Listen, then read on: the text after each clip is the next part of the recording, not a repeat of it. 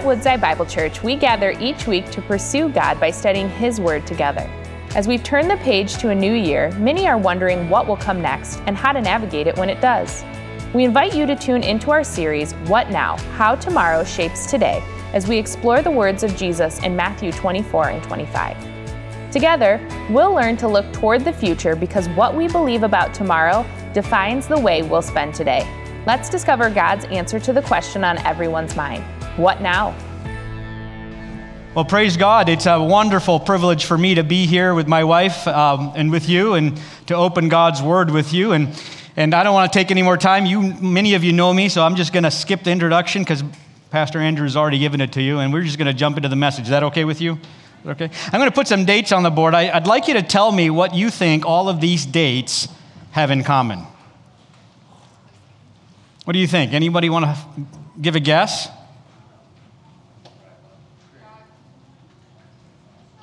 These are all dates that were predicted to either be the return of Jesus or the end of the world. So if the first one, 2000, was predicted by Ed Dobson and a whole bunch of other Christian scholars saying that's the year that Jesus would come back. Well, 2,000 years is a long time ago. October 21st, 2011 was the date put forward by Harold Camping. In fact, Harold actually thought it was going to happen in May of that year. And so he bought 6,000 billboards all across the U.S. with "Repent, Jesus is coming," and had a Twitter storm trying to get people to repent because he thought Jesus was coming in May. Well, May came and went, and he realized he made a math error. He forgot a decimal point or forgot to carry the one or something like that, and he came up with another date, October 21st. Well, that was, a long time ago as well. That didn't happen. The third date, December 21st, 2012. Does anybody remember that one? That was the year what was supposed to end. The Mayan calendar. That was the Mayan calendar. Can you imagine standing next to a guy who thought that was going to be the date, like on New Year's Day? What would you say to him? Like a Happy New Year? Well, okay. Did you notice the last one on that board?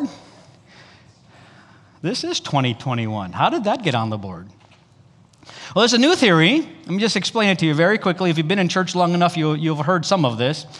You've heard the story that a generation is 40 years. Well, the new theory says that according to Psalm 90, a generation is about 80 years. 80 years. You can look it up. It's in Psalm 90. So they use that 80-year period, and they say 80 years from the formation of the nation of Israel is when Jesus will come back. Well, Israel was established in what year? Reestablished. 1948.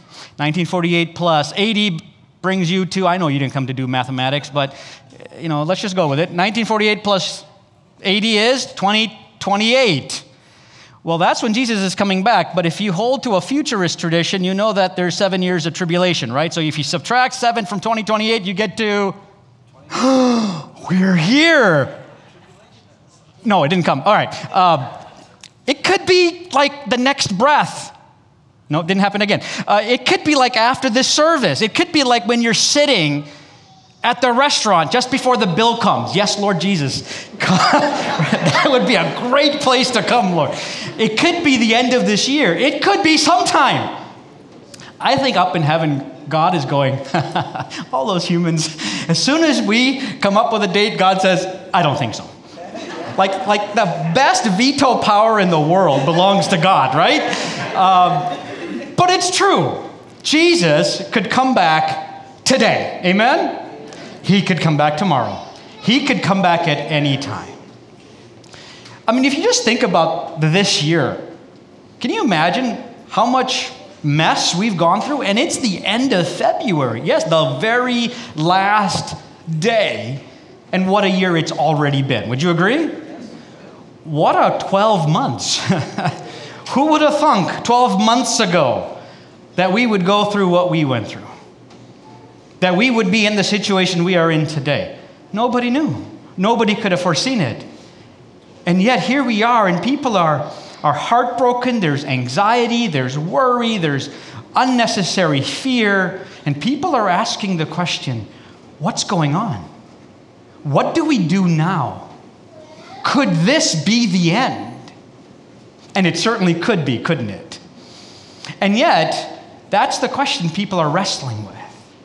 We're in a series that we started 2 weeks ago called What Now? How tomorrow affects how we live today. In fact, it's a great time to pick up your Bibles or your electronic devices. Turn to Matthew chapter 24. We're going through Matthew chapters 24 and 25, looking at what Jesus says about the future to his disciples. And we're looking at the fact that Jesus told them that the temple that they love so dearly is going to be destroyed. And of course, that was very shocking and stunning for them. And so they asked Jesus the obvious question, when will these things be? And so we've been looking over the last 2 weeks, the answer to that question, what are the things that are going to happen to bring about this destruction of their beloved temple? But in the midst of telling them all that, he did tell them not to be afraid when they hear wars and rumors of wars, not to be led astray when they hear false prophets and false teachers trying to turn their hearts away from God. He told them that these things are going to happen because these things are meant to happen, but these are just the beginning of what? Birth pains. They're just the beginning of birth pains. But last week we saw the first time Jesus did tell them to be alarmed. He said, when you see the abomination that causes desolation standing in the temple, flee, run, because it's going to be brutal and it's going to be deadly for those who remain. And so today we're going to pick up the story in verse number 29. And we're going to look at this passage from verses 29 to 35. But before I do that, I just need to set some context. Because this passage we're going to look at today is perhaps some of the most hotly debated verses in all of Scripture.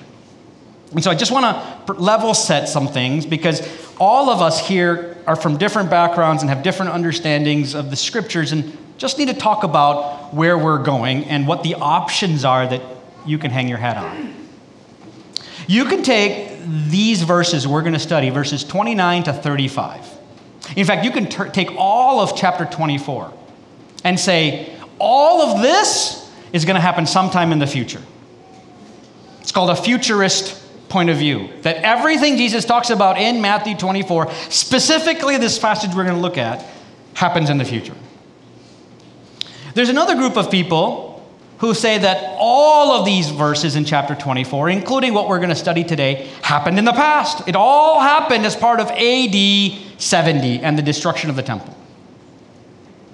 There's a third group of people that believe that everything in chapter 24, except for the passage we're going to look at today, I hope I don't lose you, but follow me, that everything in chapter 24, except the passage we're going to study today, happened in the past, and the passage we're going to look at today happens in the future.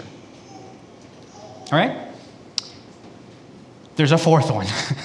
This is the last one, I promise. It's the one I think is best. So you came here to hear the answer, so I'm going to give you the answer. I think the answer is that it's both. That all of this happened in the past, in AD 70, and that all of this is going to happen again as an ultimate fulfillment in the future. It is called the double fulfillment of prophecy. And as you study Scripture over and over again, you find that prophecy, apocalyptic prophecy, tends to have two fulfillments. One that is applicable for the people that it was said to, and another ultimate fulfillment in the future. It's the idea, I think, of Pastor Andrew said to you earlier, it's the now, but not yet idea. So these verses, I think, if we take it as both applicable to the disciples and to the people of Israel in AD 70, and that it's going to happen again at the end of time, where Jesus comes visibly and bodily to establish his kingdom, if you hold it that way, I think it makes the best sense of the passage. I think it's the best use of Scripture as the Bible will get to interpret the Bible. So that's the overview of what we're going to look at today. Now, I do need to tell you that none of this will affect your salvation. Whether you're a futurist or a preterist or a both or an and, or you find yourself somewhere else in the middle, none of this affects your salvation. This is all an in-house debate. You understand what I'm saying? This is all within the family of God. If you are saved and sealed with the Holy Spirit, then this is stuff we can argue about, but we can still love one another. Amen? All right.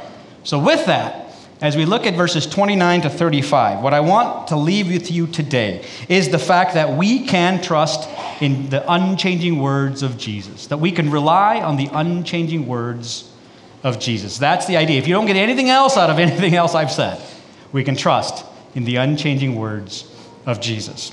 So Jesus talks about three things in this passage, and the first thing he talks about is that Israel will be judged. Look at verse number 29.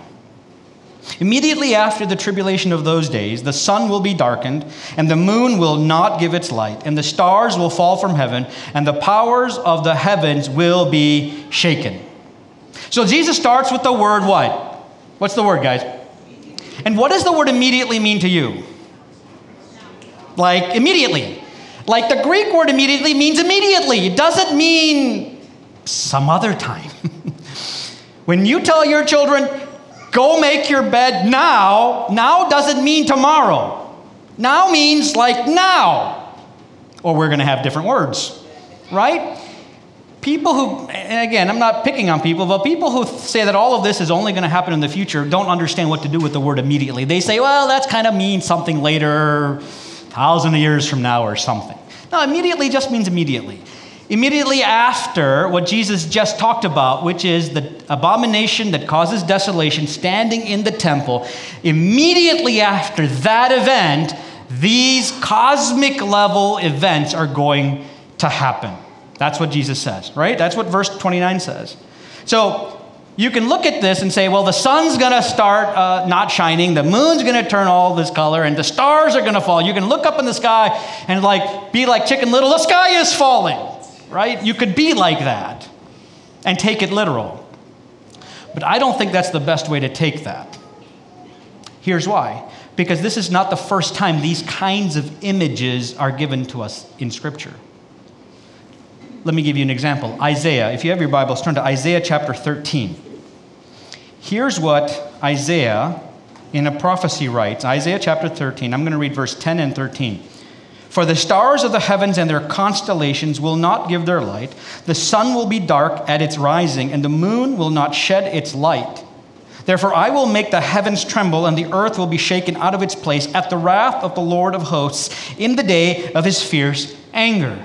That sounds very similar. Would you agree? Very similar. Almost some words very, very similar. So is this talking about an end time fulfillment? Something happening when Jesus comes back? Some tribulation period? No, actually, if you look at verse number 1, it says that this is an oracle or a prophecy against Babylon.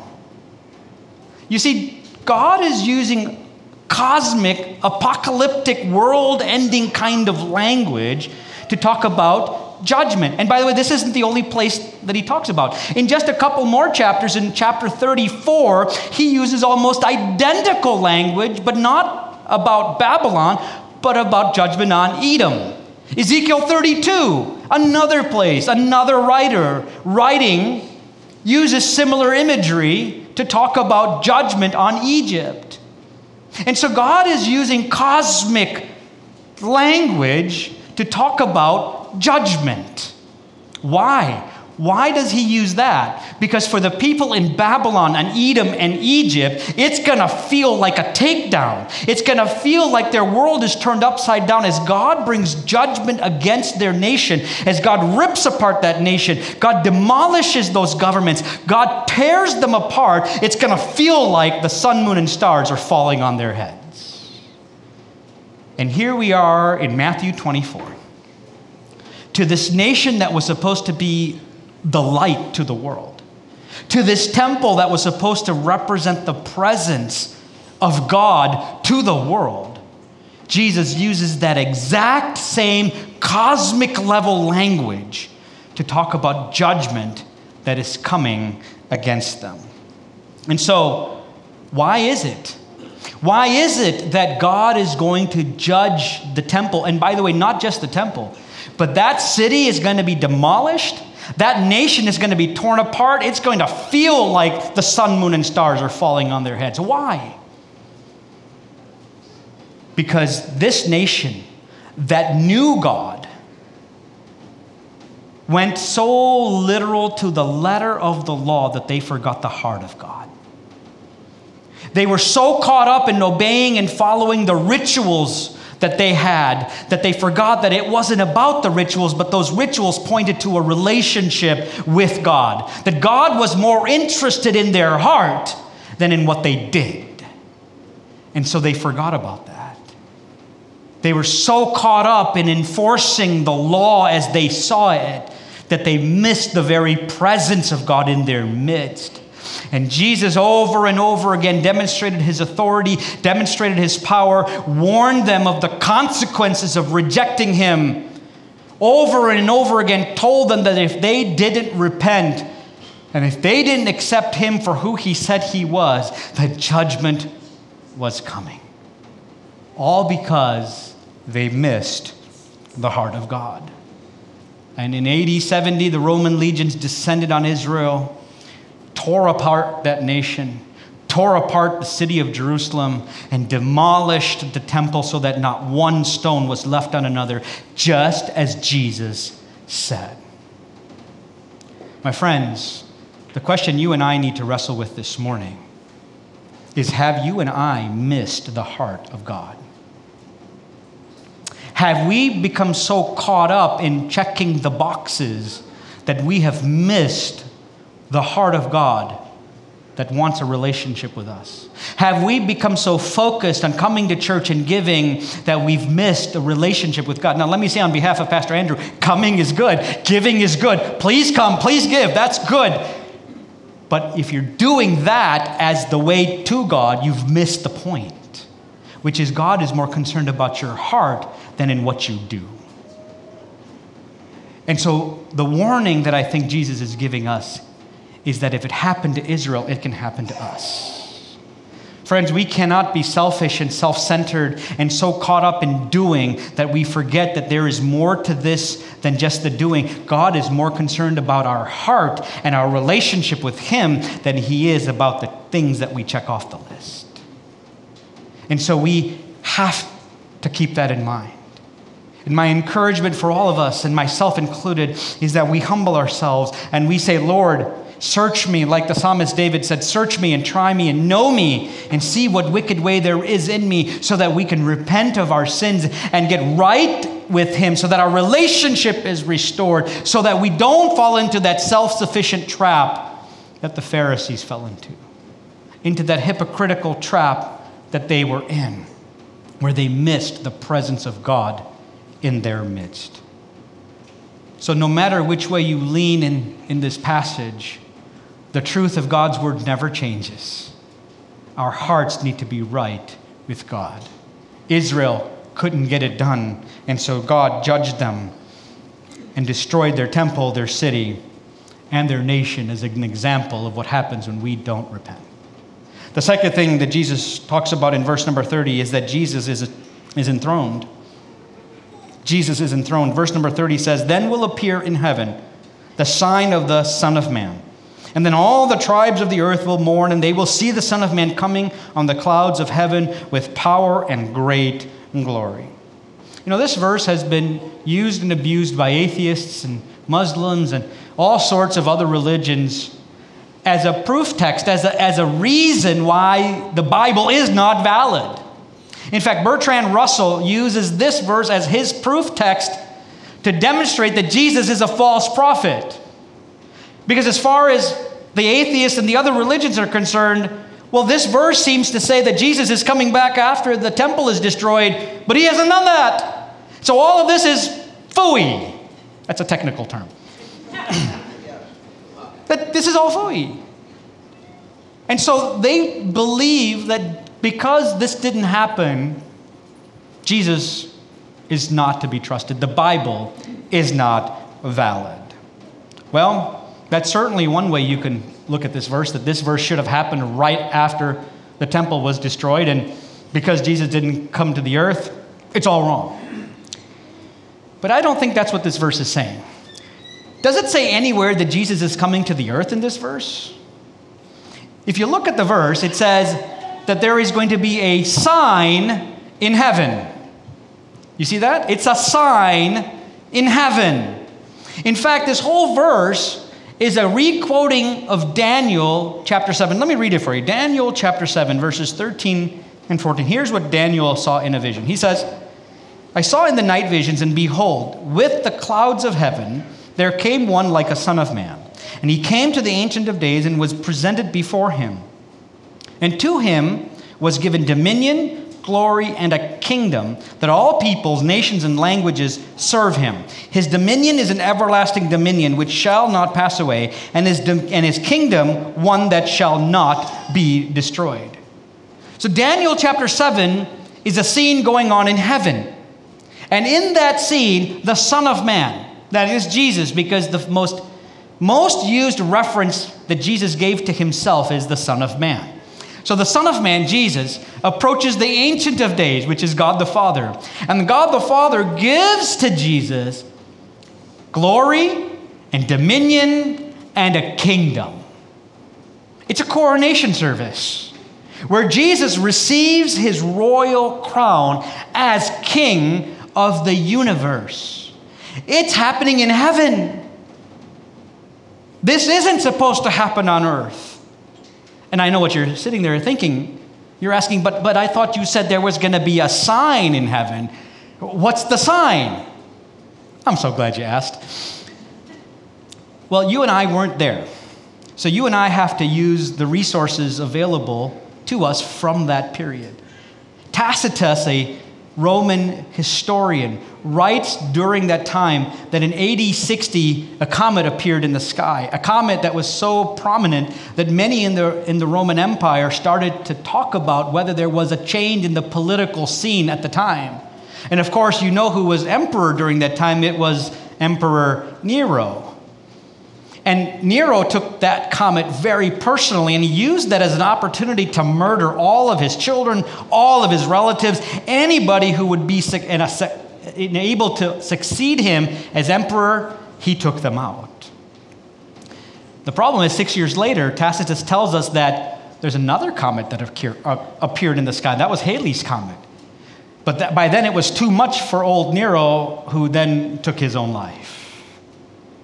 And Tacitus, if you read his history, tells us that there were wars and calamities and massive loss of life and things happening in the skies that nobody could explain. And I'd love to read it all for you, but we're going to run out of time. We'll be here till summer, and you've got lunch plans. So I would like to read for you just something that Josephus wrote. Josephus was the Jewish historian, and in his book, The War of the Jews, here's what he writes. A certain prodigious and incredible phenomenon appeared. I suppose the account of it would seem to be a fable, were it not related by those that saw it, and were not the events that followed it of so considerable a nature as to deserve such signals. For before sunsetting, chariots and troops of soldiers in their armor were seen running about among the clouds and surrounding of cities.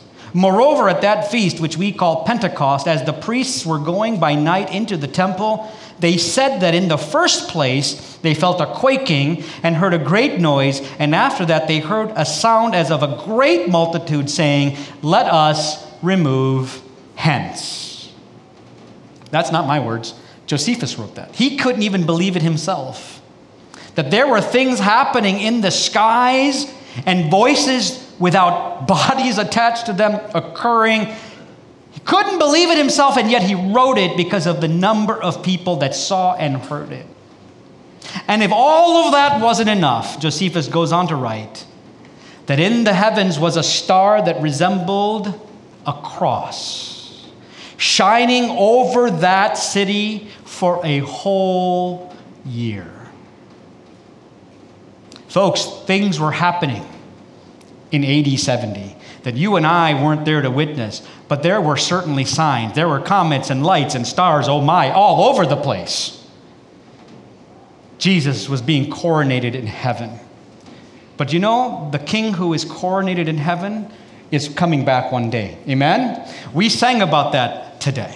That one day he is coming back. The king that was inaugurated as king in heaven is going to be enthroned on earth, and he is going to establish his kingdom here on earth. The first time he came as a lamb. The next time he comes back as a lion. The first time he came to seek and save the lost. The next time he comes back, he's coming back to judge the living and the dead. The first time he came back, he came to redeem. The next time he comes back, he's coming to rule. On that day when Jesus comes back to establish his kingdom, there will be no more fear. There will be no more tears. Death will be no more. And we, you and I, who know Jesus, will get to see him face to face. Church, are you ready?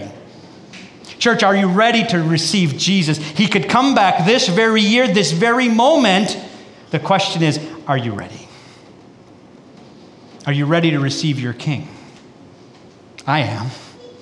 I've been waiting for Jesus my whole life. I'm waiting for him to come. He may come in our lifetime. He may not. It's up to him. But the question is, are you ready? If you're not ready, the only way to know for sure that you're ready is if you've accepted Jesus Christ as Lord and Savior of your heart. If Jesus is the ruler of your heart, then you are ready. If you're not, if that hasn't happened, may I honestly and humbly plead with you to come to know Jesus Christ by faith. To put your faith and trust in him, to say, Lord, I'm sorry for the things I've done. I repent from my sins. I accept your sacrifice. And I ask you to come into my heart and be Lord and Savior of my life. And the Bible says the minute you believe in your heart and confess your mouth, you will be saved. And when you're saved, and when Jesus is the King of your heart, you will be ready. Because there's a day coming when Jesus will split the sky with a trumpet call. And every knee will bow, whether you like it or you don't. Because at the name of Jesus, every knee will bow in heaven and on earth and under the earth, and every tongue will confess that Jesus Christ is Lord to the glory of God the Father. My friends, it's time to get ready. If you haven't been ready before, it's time to get ready. If your love has grown cold, it's time to rekindle that love for Jesus. If you've walked away from Jesus, it's time to come back. If you don't know Jesus, today's a great day to come to know him by faith. I encourage you not to leave today without making Jesus the Lord of your life. In just a little while, he who is coming will come and will not delay. That's what the writer of Hebrews in chapter 10 tells us. He will come because he said he's coming. And we can take him at his word. Amen? The third thing that Jesus tells us is that the gospel is global. Verse number 31, Jesus says, and he will send out his angels with a loud trumpet call, and they will gather his elect from the four winds, from one end of heaven to the other. The mission of the enthroned King of heaven is to take the gospel message global. And so here, the word angel is just the word for messenger. In one sense, I am the angel for you today. I am no means an angel in any way, shape, or form. My wife will tell you that. But in the sense of being God's messenger for you, that's who I am. The word angel means messenger. The reference to the four winds in Scripture just refers to the whole world. It means to the ends of the earth. The trumpet call is a wake-up call of the gospel that rings out that the King has come, he has died for sinners, and that he has risen from the dead, and that he is enthroned in heaven, calling all people to himself. That's the trumpet call. The task for you and me as the church of God, as citizens of the royal kingdom of God, is to take that message and take it to the ends of the earth. Now, the ends of the earth for you might not be global, it might be local. It might be in your family. It might be in that neighbor across the street. It might be in whatever circle of influence that God has placed you in. But as much as it is local, it has also to be global, because you and I are called to take this gospel to the world. Because there are places in this world and people groups on this planet that have not heard the name of Jesus. And how sad that is. There are places and people that have never heard the gospel, and it is our duty as citizens of heaven to take the gospel to them and to make them aware that Jesus is Lord. Friends, we don't have to go to Jerusalem anymore. We don't have to go to a temple there because that's all gone. Now, because Jesus came and died and rose again, we can take the presence of Jesus with us everywhere we go, globally and locally. So the question is, where is God calling you to go? Where is it that God is moving in your heart to take the gospel? Perhaps it is local. Perhaps it is somewhere and someone nearby. But our task is also to take the gospel global. And that can start with prayer. To pray for the nations. And I know what you're thinking, but I don't know anybody. I don't know the nations. I don't know who to pray for. I don't know what their needs are. Well, we have a very easy resource. It's called Operation World. In fact, they have a very simple website. It's called operationworld.org. It's a wonderful resource to know what are the nations, how much or how little gospel penetration has occurred in those nations, and how to pray for those nations. Yes, as we pray for folks in our families and in our neighborhoods and nearby, let's also keep in mind that we have a duty to pray for the nations, to lift them up so that the name of Jesus can be proclaimed to them. But in addition to prayer, you can go. Maybe some of you are called to go, to take the message physically to those nations, to be a missionary, to tell them about Jesus, to tell them about the life change that occurred in your heart because of Jesus intersecting your life. And maybe that's too much, but you can certainly pray and you can certainly support those who are called to go. Folks, we are called to take the mission of Jesus global. And so whether it's to pray or to go or to support those who are going, may we support a global mindset. You realize that Jesus took globalization before globalization became a thing? Like in 2006, I work for Ford Motor Company. In 2006, they hired Alan Mulally as its 10th CEO. And when he came in, he brought what was called One Ford. And in One Ford, he got rid of all the market and region-specific silos. He got rid of all the local developed designs. And he said, we're not doing that anymore. We're going global. We're going to do one design for the world. We're going to start sharing resources because we're a global company. And because of that, we as a company started making money again. That's a good thing. But you realize that even before Alan Mulally brought globalization and going global are still buzzwords today. But the truth is, before cell phones, and by the way, cell phones and WhatsApp and Facebook allow us to stay connected with people all around the world at any time. But before cell phones and the internet, before telegrams and printing press, Jesus was global. God was a global God. He had a heart for his people all around the world, and he wants you and me to take that gospel to the ends of the earth. Friends, that's the call. That's the challenge. That you and I are to take the gospel everywhere we go. And then Jesus concludes this passage in verse number 32. He says, "From the fig tree learn its lesson. As soon as its branches become tender and puts out its leaves, you know that summer is near. So also when you see all these things, you know that he is near, at the very gates. Truly I say to you, this generation will not pass away until all these things take place. Heaven and earth will pass away, but my words will not pass away." Folks, wasn't it beautiful the last couple of days? Sunshine and 40-degree weather. I saw people running around in shorts and just enjoying their weather, right? Maybe that was you. But in just a few weeks, our trees are going to start budding, aren't they? And then leaves and flowers are going to show you. What does that all say? It doesn't say that winter is coming. It says what? Summer is coming. Summer is coming. And that's what Jesus is telling his disciples. When you see the trees start budding and leaves start showing up, it means that summer is at the door, that all of these things that Jesus is talking about is going to happen, and it's going to happen to that generation. Those very same disciples that were listening to Jesus, that generation would see it all come true.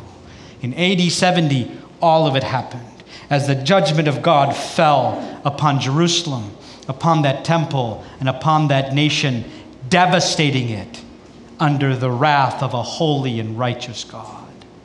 And just as he said, that happened, one day the ultimate is going to happen. Heaven is going to break open and the Son of God is going to come. And he is going to establish a kingdom that will not fade or rust or be destroyed. And he will rule and he will reign forever and ever. Church, are you ready? Maybe? Is there an amen? Amen. Amen. The challenge for you and me is not to put our hope and trust here. The challenge for you and me is not to put our hope and trust in a temple or a city or a nation or a person here. Because everything here will fade and rot and rust and can be destroyed. But there's coming a day when all of that changes. When he who is coming will come and all of the old is gone and he will bring in everything new again. I hope and pray you're ready. Folks, if you're not ready, please accept Jesus Christ by faith. Don't leave today, because he could come as you walk out these doors. The last thing you want to do is miss it and wish you had. Today is the day. Now is the time. This is the place for you to say, Lord Jesus, forgive me. If you have accepted him, I am so thankful for all of you. May I encourage you to take the gospel that intersected your life, take it local, then take it global, so that all may hear. And while you're doing that, let's worship him, because he alone is worthy. Thank you for joining us as we study God's Word together. We would love to hear how God is moving in your heart and get you connected into the Woodside Bible Church family. Head to woodsidebible.org/connect to introduce yourself to us today.